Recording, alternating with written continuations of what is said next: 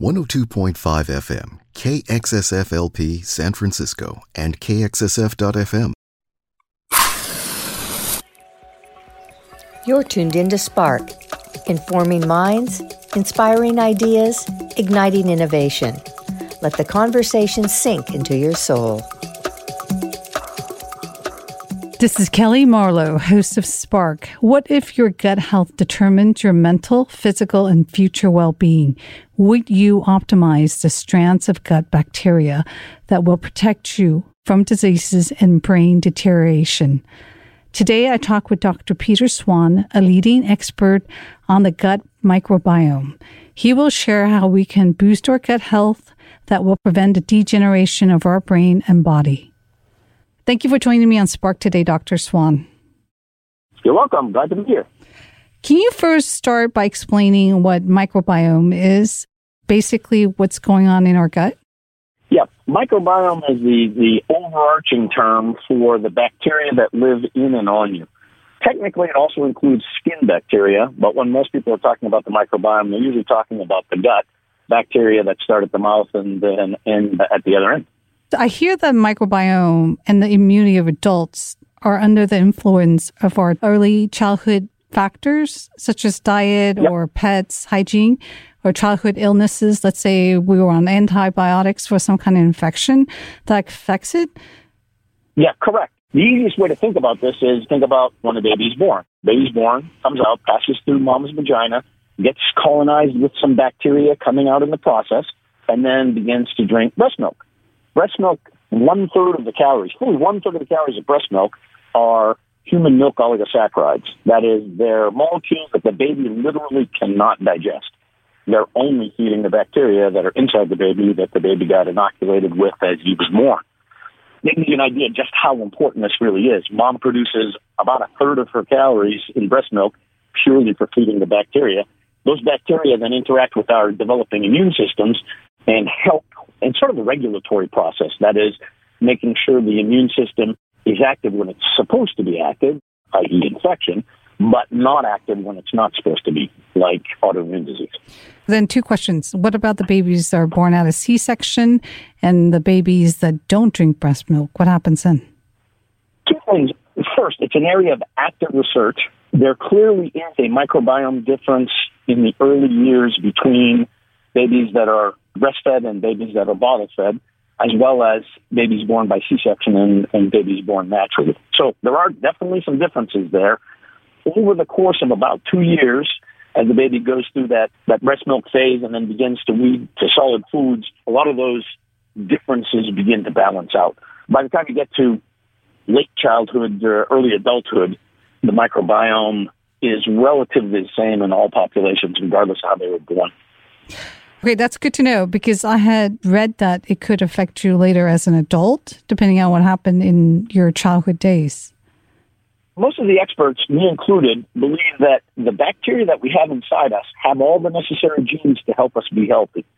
There may be different names. If I measure your microbiome and my microbiome, we might have different names, different species, but if you look at the genetics of those species, most of the experts think that the genes necessary to encode for the enzymes and other proteins necessary for health are there in everybody. Therefore, you should be able to feed those bacteria, assuming you've got the right components in your diet, and either maintain health or reestablish health, depending on the person.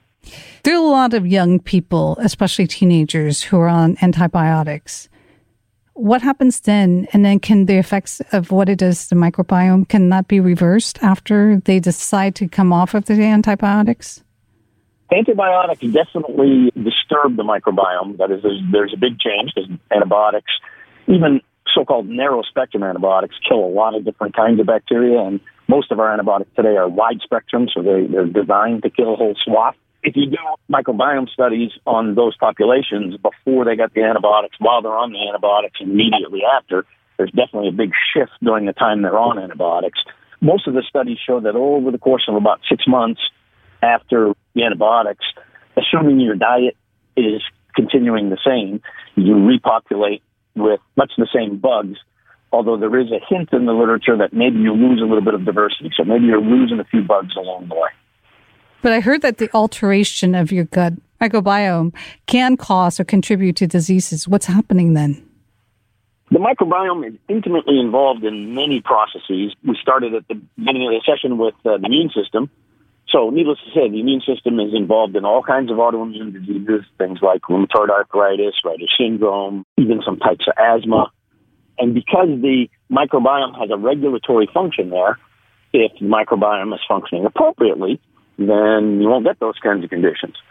If the microbiome is not functioning appropriately, then your immune system may do things that it's not supposed to do, like attack other areas. Other examples that I have direct experience with are the conditions of heartburn and constipation. In heartburn in particular, we know that there's a change in bacteria in the esophagus, and that causes inflammation. And we also know that if you change that bacterial component so that there's not so much inflammatory bacteria, that heartburn improves. What about with constipation, though? Because I hear that that's a very common issue that people experience. Yeah, constipation is super common, often accompanied with irritable bowel type symptoms, so rumbly, gurgly, slight abdominal pain, crampy, and with constipation. There's evidence that in those people, the microbiome has been altered. It's got different bugs than it should have. If you feed the competition, that is, you feed the good guys, they grow, they become more robust, and then producing more of the products that they're supposed to produce, and the microbiome changes, the constipation goes away. I know someone was going through that. I don't think anyone's ever said to her to treat your gut, though. They'll give her, again, to improve the movement of her bowels, rather than say, hey, let's see what we can do about your gut and improve your microbiome in order to get relief or to solve this issue of constipation. It seems like that's a case I've heard of for many people when they go through that. Yeah, and the reason you don't hear about it too much, or that doctors don't necessarily mention all that much, is what we're talking about is cutting-edge science. Some of this is very well understood, but has not made it into the exam room when I'm seeing a patient. That's the bad news. That is, people aren't hearing about it as often as they should. The good news is the science is advancing rapidly, and especially the treatment side, that is, the ability to know what kind of prebiotic you need to feed bugs in order for them to grow and thrive and help you be healthy. The science is growing day by day. Although you're not hearing a lot about it yet, I predict within the next 5 years you're going to hear a ton. Right now, we're kind of seeing the beginning of gut science to help heal the body in different ways. Exactly. The key is to be able to increase populations of bacteria that are helpful. We've been trying for about 20 years to do that with probiotics, that is, bacteria, live bacteria that are supposed to be healthy. But the science is now very clear that taking oral probiotics does not increase the numbers of bacteria on an ongoing basis in anybody. The science is starting to move forward and is looking much more at feeding the bugs you have rather than trying to dump a bunch of new ones in there, which doesn't work. The other aspect that people are confused about is that there are foods that tend to cause inflammation in your gut, and no one knows what that really means. Yeah, it's a very broad question that you're asking, but one of the possibilities is if you're eating foods that feed bacteria that cause inflammatory products, then your inflammation will go up. And vice versa. If you're eating more foods that don't feed bugs that produce inflammatory compounds, instead feeding their competition, then you would expect inflammation to go down. That's really what prebiotics are all about. I mentioned probiotics before, so just to be clear, probiotics are live bacteria, or hopefully live bacteria when you take them, that are theoretically good for you. Prebiotics are feeding probiotics. That is, they're food molecules, largely different types of small carbohydrate fibers that will feed the bugs that are already inside you that have helpful properties. I guess the question is really, are there foods that are not feeding the bacteria and that's why it's causing inflammation in your body? I mean, do all foods you eat have to be feeding your gut bacteria? No. I'd say the majority of your calories are feeding you. That is, they're helping you make cells and keep yourself healthy, etc. But there is a subset of the food molecules that you eat that have prebiotic properties. And by prebiotic properties, I simply mean that when you eat them, the fibers in those foods don't digest in your gastrointestinal system because you don't have the enzymes to do it, but your bacterial partners in the gastrointestinal system do have the enzymes and they break them down. That helps those bacteria to do better. they produce compounds that help keep us healthy. To clarify, probiotics is to increase the diversity of microbes in your system or in your gut, and prebiotics is to feed those microbes. Yes and no. So the probiotic side, the goal has always been with probiotics to increase the numbers of good bacteria inside you. But as I mentioned before, the science is very clear. That does not happen. I mean, there have been hundreds of studies on that. Nobody has ever shown that by taking oral probiotics in a population of people that you will then change their microbiome on an ongoing basis. Why is there so much probiotics that's being promoted now then? Well, if you will, old science guys are. Probiotics have been around about 20 years. Prebiotics have been studied for about 20 years, but really haven't been in the mainstream until the last 4, 5, 6 years. I think you're going to hear over time less about probiotics, and I think you're going to hear more about prebiotics. Are most people lacking in prebiotics or probiotics or both? Most of the experts, me included, believe that you have bacteria inside you that can help keep you healthy. The problem is we're not feeding them. Most people are missing one or more types of prebiotics. I personally don't think probiotics do much of anything. Certainly they don't increase numbers of bacteria inside you. If they're helping you at all, they got to be doing it some other way because they're mostly dead bacteria. And I personally can't see how that could help. Here's the confusion. When I was growing up, when people took antibiotics, you just took antibiotics. Now they tell you to take probiotics with your antibiotics, but you're saying it wouldn't make a difference if you did that? That's correct. That is, again, it's a good thought, and it's based on the science over the last 20 years, what we thought probiotics could do. That guidance is still out there, I mean, including doctors. But I think the pendulum is shifting towards prebiotics. I now, when I put somebody on antibiotics, I now have them take one or more prebiotics, preferably before the antibiotics even start. Or if today I've diagnosed tonsillitis and you need antibiotics today, you make sure that you start some prebiotics and then you continue them for about a month after the antibiotics. The idea being to give the good bacteria all the food and the nutrition it needs to keep up while the antibiotic is killing a bunch of bacteria.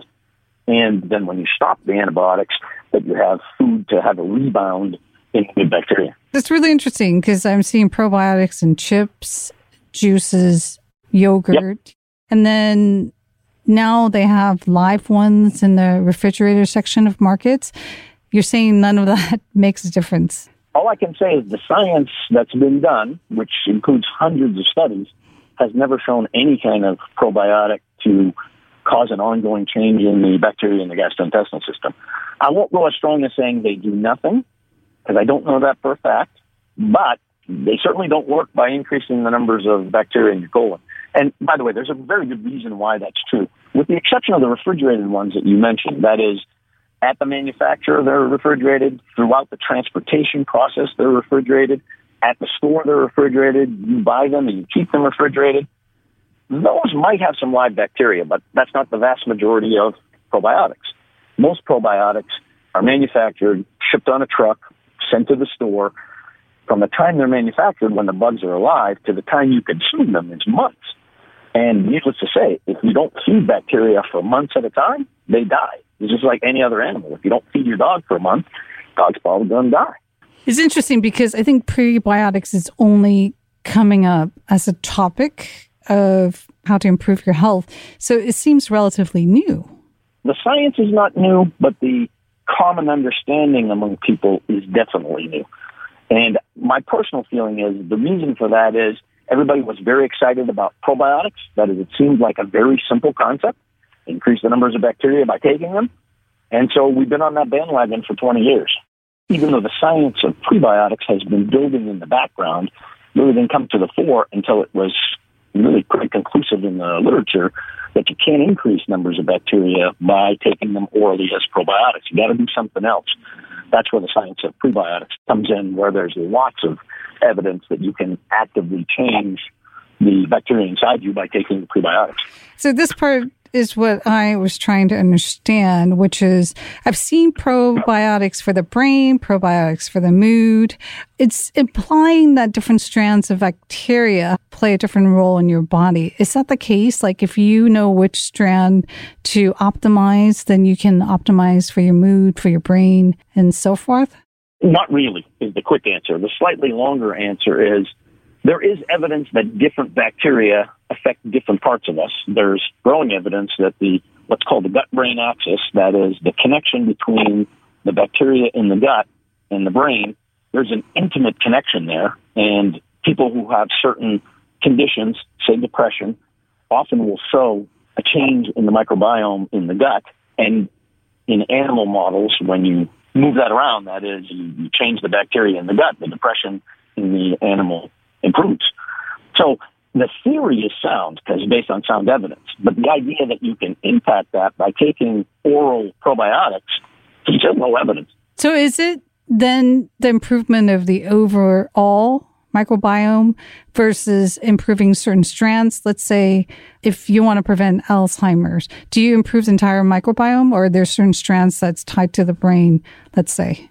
Presumably, it's certain strains of bacteria that need to change. And I say presumably because this is an area of active research. I can't give you definitive answers for which bacteria you need to increase right now, but I expect over the next 5-10 years, we're going to have a lot of those answers. And in fact, what we're working on at IsoThrive is that exactly, learning what conditions seem to be lacking, what kind of bacterial activity, what genes are in those bacteria, what they can eat, and then feed them.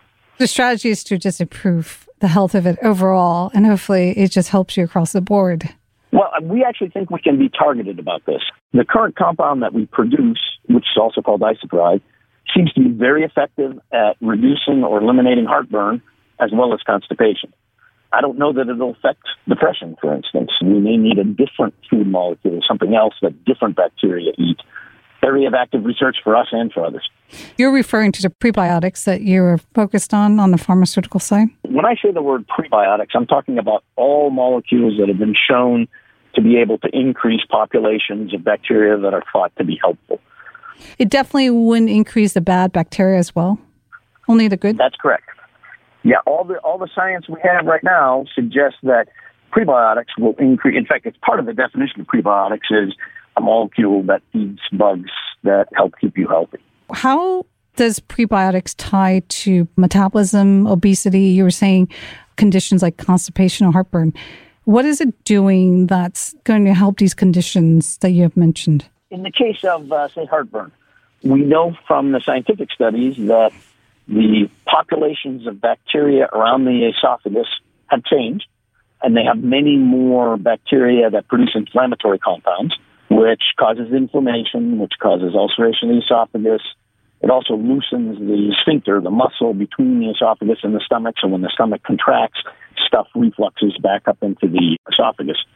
It's very clear from the literature that bacteria play a role in there. And what we think IsoThrive is doing is feeding other bacteria that now outcompete the bad bacteria, and that's the reason that the heartburn goes away. We think that kind of mechanism, that is one bacteria or a group of bacteria outcompeting a different bad group of bacteria, is true in many diseases. Why does it help in weight control? With weight, first, weight control is a big subject. To just try and simplify, people are overweight for a combination of reasons. One is eating too much. One is metabolism. And bacteria have been shown to be implicated in both those areas. There are bacteria that if you have them in you, you will be hungrier. And if you have less of them, you will be less hungry. Same thing with metabolism. If you have certain populations of bacteria, your metabolism will be lower, change those bacterial populations, and the weight situation improves. Now, one thing to mention, that's mostly in animal studies. The human studies are just now going on, so it's still early to be 100% sure about weight loss, but it certainly seems like prebiotics should be able to help that. Could use prebiotics to increase your metabolism and control your weight once it's proven that it can also take place in humans as well as animals? There is suggestions in the literature right now that what you just said is true. The one part I can tell you is we know that prebiotics like IsoThrive feed bugs that help to regulate appetite. So appetite should go down. The metabolism side is still a little bit of an open question and requires some more research to be sure that we're affecting that as well. I'm going to head down the path of IsoThrive later in the conversation. As I understand it, as you age, your gut, the bacteria inside becomes less diverse and the beneficial microbes decrease. Is there something we can do about this? I mean, it's going to affect our health, right? Yes. The answer to your question is, well, it's complicated, but I'll try and simplify. We know that over the course of time, the bacteria inside you change. As a baby, they're different from as a young child, they're different from adult, and then they're different again as you age. However, remember that most of those studies are going on in Western society. It is entirely possible that those changes are because of the diet, the same diet that produces hypertension and depression and heartburn and constipation. If we, adults, have a better diet with a lot more prebiotics and we continue that into old age, very possible that the decrease in bacteria, decrease in diversity will resolve. Do you think it's because older people are eating differently and eating less as they get older? It's two things. And actually, I should clarify something in that all prebiotics are not the same. So when I say prebiotics, I'm really talking about the whole class, but there are, to make a simple division, there are plant-based prebiotics, that is those fiber molecules that you get in plants, and there's fermented prebiotics, that is fiber products that were produced as part of historical fermentation processes. Right now, there's only one available, and that's IsoThrive. That is, it's the only fermented one. And the reason we think that's important is, as we're talking about now, diets have changed. They've changed a lot in the last 200-300 years. But before that, everybody ate a lot of fermented foods. And in particular, sourdough, traditionally fermented sourdough bread using heirloom wheat, that is the type of wheat that our ancestors had, but that's no longer grown. If you make fermented sourdough bread using heirloom wheat, you produce IsoThrive. We've proven that in the lab. That is, that was a normal part of the diet for our ancestors. That's one of the reasons we decided to form a company to explore all this, is that type of prebiotic is completely missing in almost everybody's diet. The plant-based prebiotics, if you have a good diet and it's heavy in plants, you may very well be getting enough of the plant-based prebiotics, but unless you're fermenting your own traditional sourdough bread and doing it with heirloom wheat, you're not getting any IsoThrive. So if we eat enough fermented food each day, we're creating natural prebiotics for our body. The bad news about that statement is fermented foods today are very different from your ancestors' fermented foods. For instance, sourdough bread today is no longer made using fermentation. From an industrial standpoint, it's too complex a process. It's too messy. So today we produce sourdough bread, tastes the same as traditional sourdough bread, but it's totally different in nutritional content, including lacking prebiotics.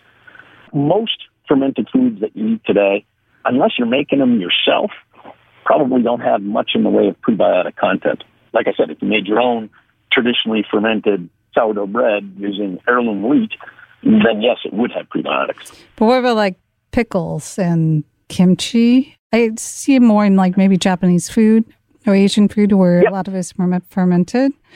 The only thing I can think of is maybe cabbage or... I can name some. There's kimchi. There's kombucha. Oh, I'm blanking. There's a milk product that's a lot like kombucha. Can't remember the name of it off the top of my head. But again, made under traditional settings, might have had prebiotics, but today they're made in a much more commercial industrial process. And so whether or not they're probiotics or not, hard to say. And from the testing we've done on fermented food products, it doesn't seem to be much in the way of prebiotic content for traditionally fermented foods done in an industrial process. I had read that people with depressed immune function from, let's say, late-stage cancer should not be taking probiotics. Is that true for prebiotics? And why is it that there are people who should not be taking pre or probiotics? The danger of probiotics in somebody who's immunosuppressed is a small percentage of what you're taking in the mouth might actually be live bacteria. The majority of them were probably dead because they sat on the shelf for several months. But even 1% or 0.5% of live bacteria in a person whose immune system is not functioning appropriately could be dangerous. Prebiotics, on the other hand, totally different. That is, you're only feeding the bugs that are already in there in the immunosuppressed patient. From a theoretical standpoint, that's not risky, and certainly there's never been any studies that have shown that that's a problem, like with probiotics. Do you think there are potential long-term issues with either? Yeah, probiotics, I think, are not, if you will, not necessary. Better to feed the bugs that are already inside you. The long-term implication of prebiotics is health. That is, feeding those bugs on an ongoing basis. I use the analogy again of your dog. That is, you love your dog, you want your dog to do well, so when you eat, you feed your dog. Every day you eat, and every day your dog eats. It's the same thing with the microbiome. If you feed them all the time, they stay healthy and they help keep you healthy, just like your dog stays healthy and he makes you happy. You created IsoThrive, which is a prebiotic, and then you also have a pharmaceutical side. Can you talk about why you created it and how your science works? So far, there's, if you will, only one product, IsoThrive. We are studying it as a pharmaceutical because the FDA requires that. That is, if we think we can actually treat a disease like gastroesophageal reflux or like irritable bowel, in order to say that, we have to be a drug. So you got to go through the drug approval process. But the molecule is the same. It's the same as in the dietary supplement that's over the counter today. And regardless of whether or not it's pharmaceutical or not, it has the same health implications. To answer your first part of your question, why did we do this? Quite frankly, it was about 7-8 years ago at Louisiana State University, where they invented the process, and we subsequently found out about it, had meetings with them, and decided to license the rights and be able to produce it commercially. And that's mainly because we think it's potentially revolutionary. It's a food molecule that your ancestors ate in great quantities and is now completely missing over the last, call it 200 years. And over the last 200 years, Western society diseases have exploded. Cancer, heart disease, depression, gastroesophageal reflux, autoimmune disease. I personally don't think that's a coincidence. And I think we chance of being able to impact a lot of those diseases by proper feeding of bacteria. We're talking about the prebiotic that's been created. Correct. It's a fermented version of what we have eaten in the olden days. Is that the best way to describe it? That's the best way to describe it. I like to think of it as traditionally fermented sourdough bread using heirloom wheat. Just take out all the carbohydrates, and all you're left with is the prebiotic. That's what we do. I had one. It tastes so much better than the sourdough bread. It tastes really sweet, almost like nectar. Yes, it doesn't taste like a fermented food. That's the good news. A lot of people don't like that vinegary taste. But the vinegary taste is part of the fermentation that we clean up. We have a very precise, sterile process for introducing the right bacteria into fermentation with the right sugars to allow it to produce IsoThrive. And then we remove anything that's not useful, including things like acetic acid or other acids that give vinegar or pickled foods their taste. That sour taste. Correct. The compounds in IsoThrive just happen to be naturally sweet. They're not sugar, and they're not a sugar substitute like aspartame. They're their own molecules, but they stimulate the tongue's sugar receptor. I thought that was interesting. It's nothing close to that sour aspect, or I want to say even what probiotics typically taste like. What's going on the pharmaceutical side? It looks like you're doing some kind of disease targeting. Yep. The two areas that we're currently investigating, actually 3 areas, but 2 main ones. One is gastroesophageal reflux. With our dietary supplement, we know that heartburn improves in many, many, many, many people. Very high percentage. Call it maybe 70% of people who start taking IsoThrive for heartburn have an improvement.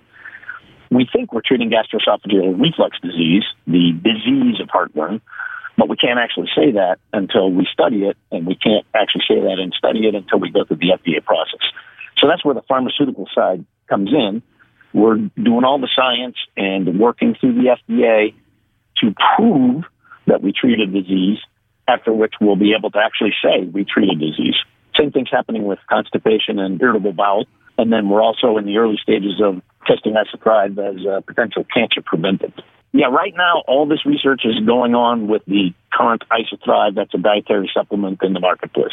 Well, thank you for sharing your expertise and joining me on Spark today, Dr. Swan. You're welcome. It was my pleasure.